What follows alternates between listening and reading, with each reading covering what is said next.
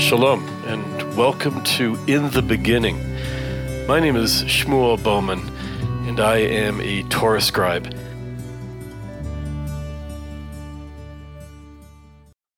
We're in the festival of Hanukkah right now. Actually, this evening we lit the seventh candle, going into the seventh day of Hanukkah, an 8-day-long festival. It's an incredible festival. Just to give you an idea, this is the prayer that is actually inserted into the Shemona Esrei, the Amidah, that Jews recite 3 times a day. And this is a special prayer that we say on Hanukkah. Listen to this. It goes like this. In the days of Matityahu, the son of Yochanan, the high priest, the Kohen HaGadol, the Hashmonai, and his sons, when the wicked Greek kingdom rose up against your people Israel to make them forget your Torah and compel them to stray from the statutes of your will, you, God, in your great mercy, stood up for them in the time of their distress. You took up their grievance, judged their claim, and avenged their wrong. You delivered the strong into the hands of the weak, the many into the hands of the few, the impure into the hands of the pure, the wicked into the hands of the righteous, and the wanton into the hands of the diligent students of your Torah. For yourself you made a great and holy name in your world, and for your people Israel you worked a great victory and salvation as this very day. Therefore your children came to the Holy of Holies of your house. That's the Beit HaMikdash, the temple. Cleansed your temple, purified the site of your holiness, and kindled lights in the courtyards of your sanctuary. And they established these 8 days of Hanukkah to express thanks and praise to your great name.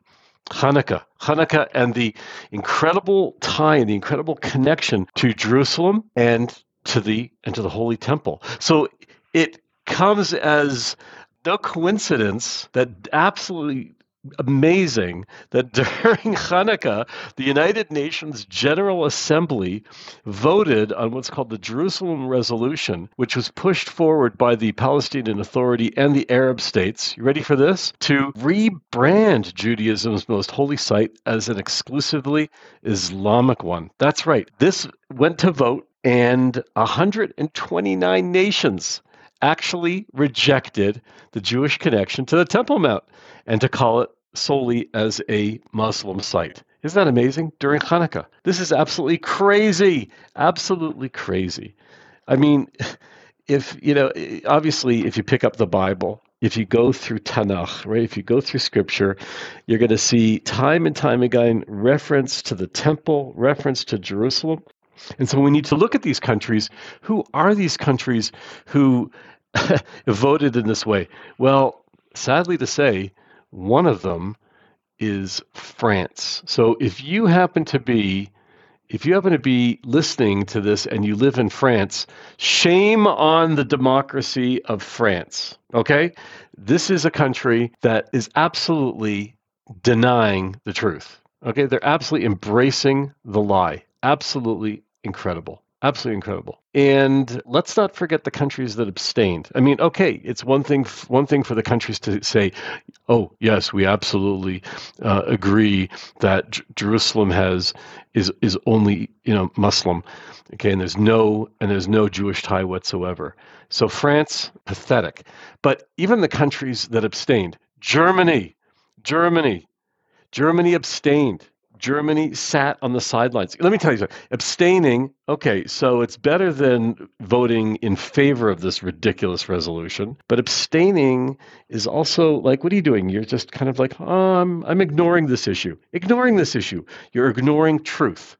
Germany, really? What a wimpy response, really. And other countries as well that also abstain. The Netherlands. Come on, the Netherlands. How wimpy to sit on the sidelines and just abstain to such a ridiculous resolution. And I want to congratulate the countries that stood up and said, this is an absolute lie. This is absolutely ridiculous. To deny the Jewish connection to the Temple Mount, this is ridiculous. And those countries are. Let's salute them. Australia, Canada, the Czech Republic, Guatemala, Hungary, the Marshall Islands, Micronesia, Nauru, Palau, and the United States, and of course, Israel. for voting against it. Okay? That's it. Those are the countries that voted against it. A bunch kind of sat on the fence and wimped out and they kind of abstained. And 129 countries decided to ignore fact. Absolutely incredible. But as I just pointed out, the prayer that we read on Hanukkah has to do with the fact that it's not about the big numbers. It's not about the majority. We know what truth is. We know what the facts are. And just like the story of Hanukkah is about really about doing battle against really the majority, against the great powers of the world and saying, "No, sorry, you're wrong.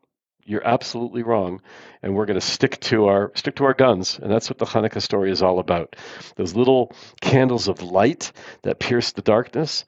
They're not huge bonfires. They're not huge spotlights. It's not like lighting up the entire. It's not like something at at a stadium where you light everything up. No, little candles flickering in the darkness.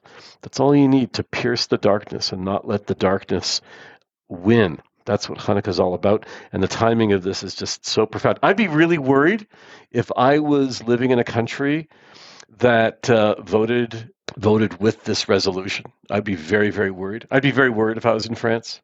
I'd also be worried if I was in a country that abstained. And the reason I'm saying that is just look at history. Look at history of the countries and the nations that have gone against Israel, that have denied Israel of its Jewish connection to Jerusalem. It didn't turn out well for them. So, yeah, if you're living in one of those countries, good luck.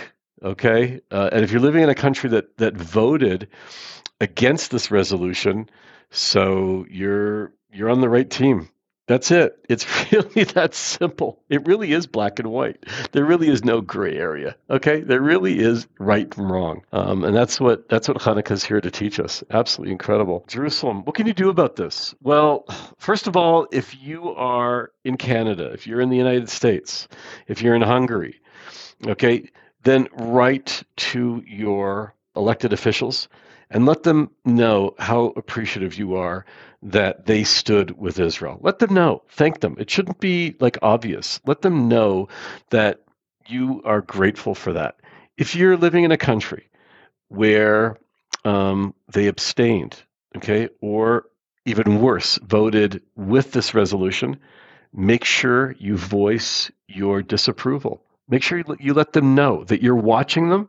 You're watching your elected officials. That's going to be something that you may bring up the next time there's an election, and that you won't vote for them next time. Okay, that's really, really important. Your elected officials need to know that they're being watched, that their decisions on voting in favor of lies, okay, that's completely not okay.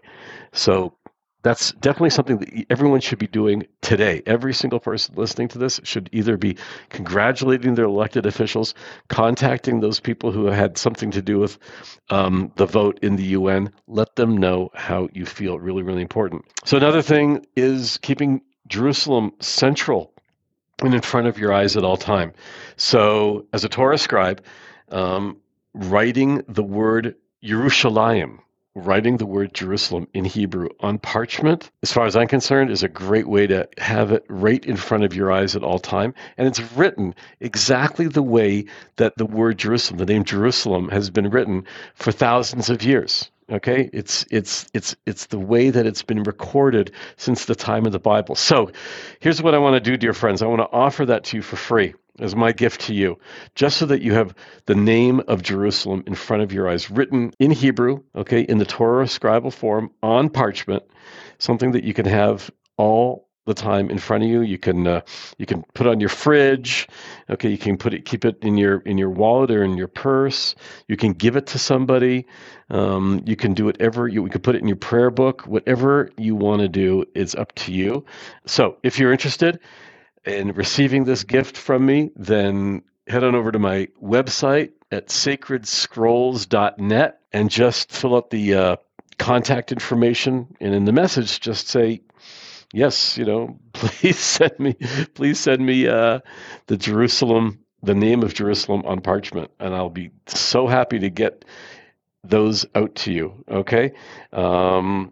So what else I want to tell you is that we have a very special guest who really can unpack all this craziness that's been going on in the world, and especially coming out of this ridiculous vote in the United Nations. And that expert on Jerusalem is my wife, Leah. So we're going to be hearing from her right after this message. Would you like to have your favorite Bible verse as it was originally written? Or give someone you love a special gift? Shmuel will create a Hebrew verse of your choice on parchment in the traditional Torah scribal form. The parchment is framed by an original design paper cut depicting the unforgettable Jerusalem skyline. The paper cut is available in 3 beautiful colors: midnight blue, burgundy wine, and desert beige. Please visit our website, www.sacredscrolls.net.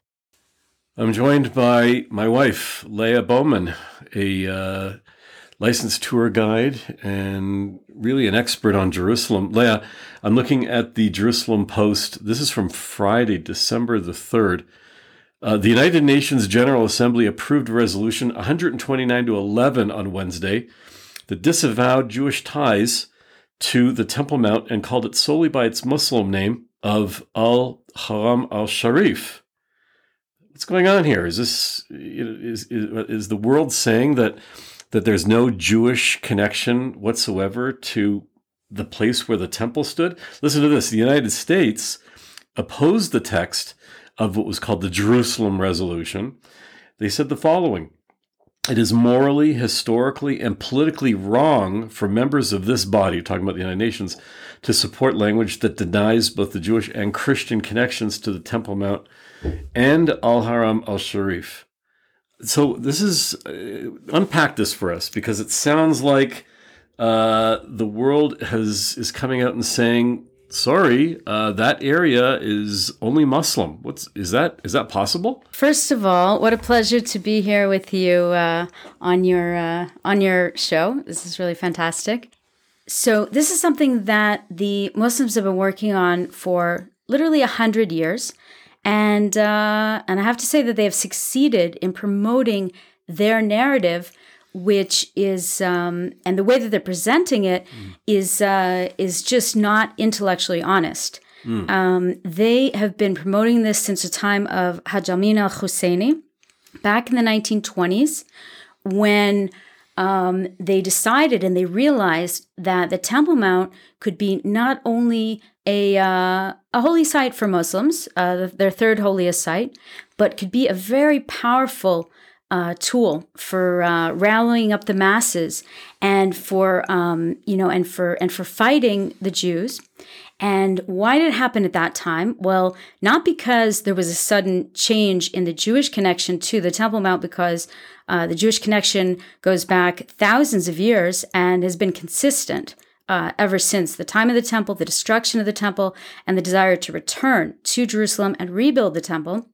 But what changed was actually the British. The British came in 1917, and they established the British Mandate, and they actually were supportive of the Jews.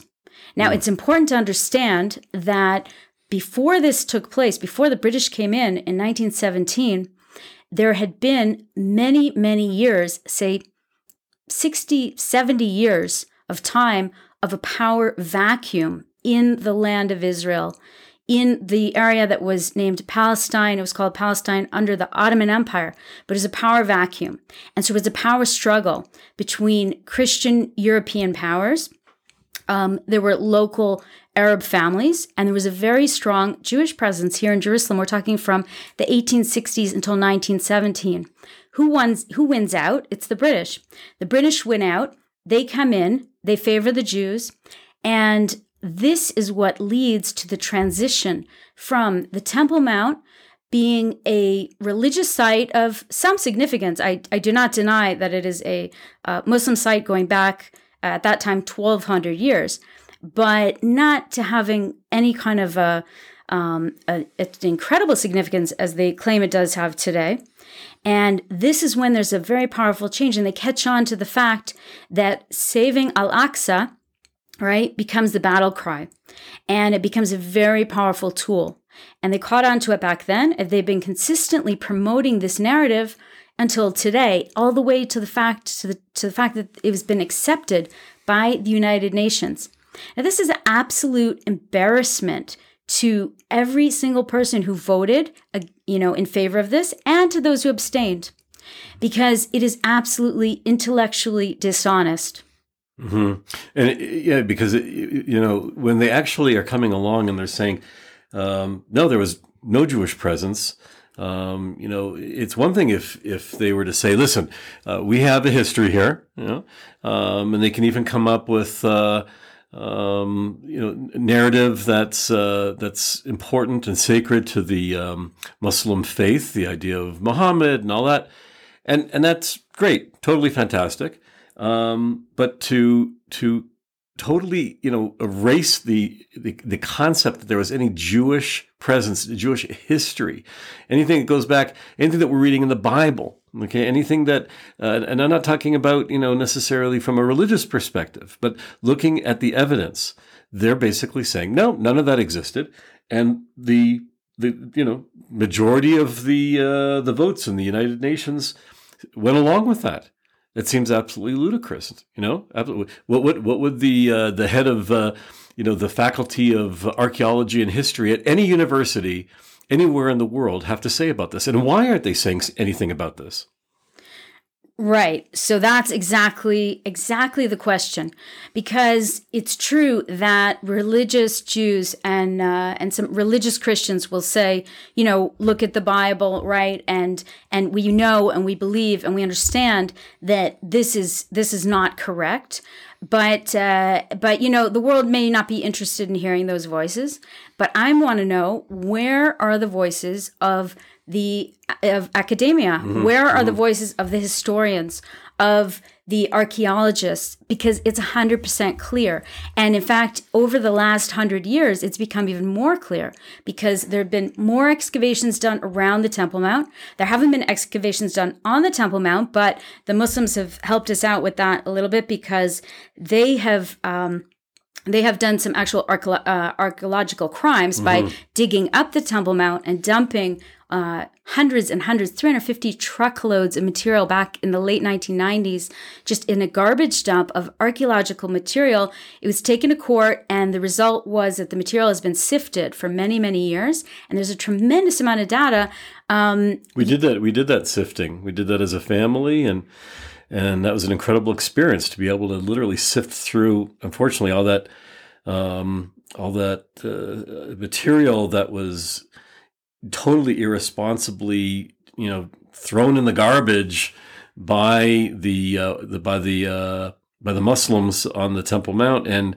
But the fact that we could sift through it, it's an amazing experience to be able to do that and to actually discover and find archaeological evidence from the Beit HaMikdash, from the Holy Temple. It's unbelievable. And in fact, just about a week ago, it was in the newspaper that a young girl was there with her family. She was sifting through the material. They're still doing it today.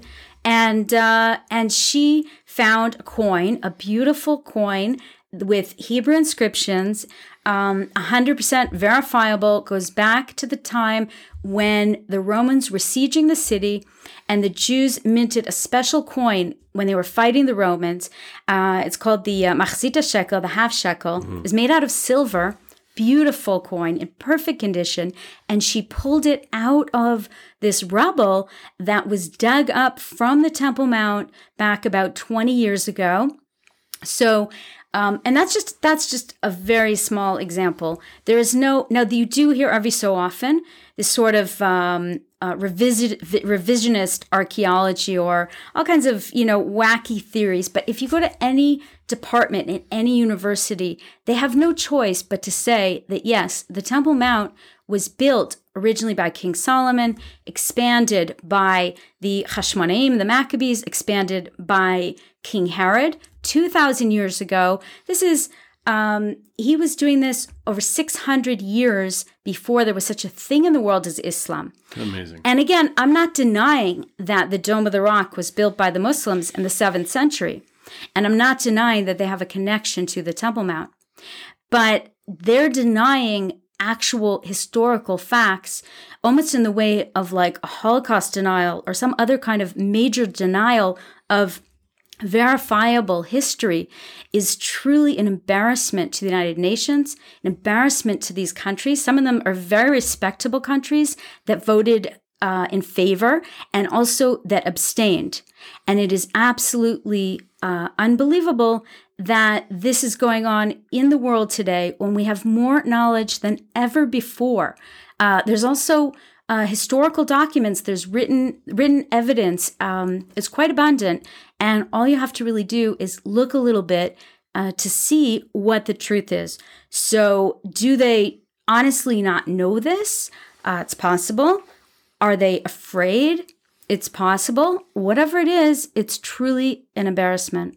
Well, your words are extremely important, and you're giving great clarity to this absolute.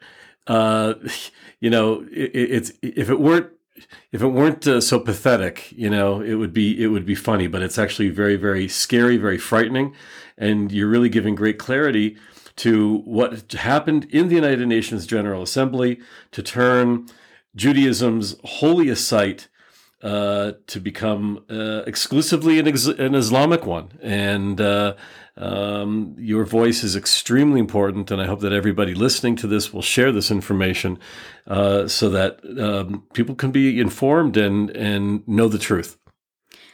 Thank you. And I just want to add that this is not just a kind of an academic debate, a scholarly debate, or a political debate. There's real ramifications here. Because even in the last 2 weeks, we've had 3 terror attacks in the old city of Jerusalem, which Hamas and some of the other Muslim groups connect to protecting Al-Aqsa, to protecting, Haram al-Sharif. And this is really problematic. I mean, people's lives are lost over this type of intellectual dishonesty. And the reporting about it is equally dishonest. And it's an equal embarrassment to the mainstream media who continues to report these things. And they report it in the following way. They say, a Palestinian was killed on or near the Temple Mount. They neglect to say, or they say second, that he was a terrorist who had just stabbed or shot somebody. Right? And so this whole narrative that there was no Jewish connection to the Temple Mount, it's not just a debate for interest. It has real ramifications. People are killed over this. Well, this is really, really important that you're sharing this and giving your insights as an expert on Jerusalem from a historical, archaeological, scriptural perspective. This is really, really important stuff. Thanks so much. Thank you. Well, always a pleasure to be with you.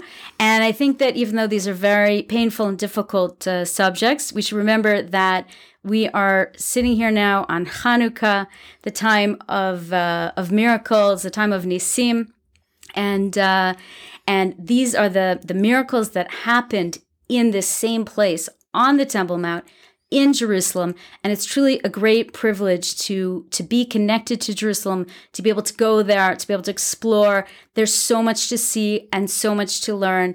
And may everybody have the opportunity to come and do that.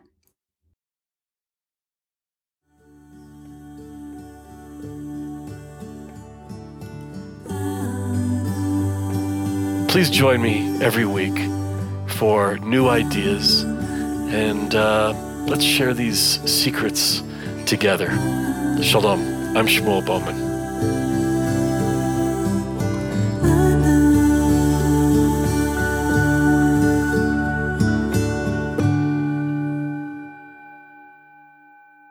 In the Beginning is produced by Sacred Scrolls. You can subscribe to our podcast on SoundCloud, Spotify, Apple, Google Podcasts, or Amazon Music. If you have any questions or comments, please be in touch through our website at sacredscrolls.net. Thank you for listening.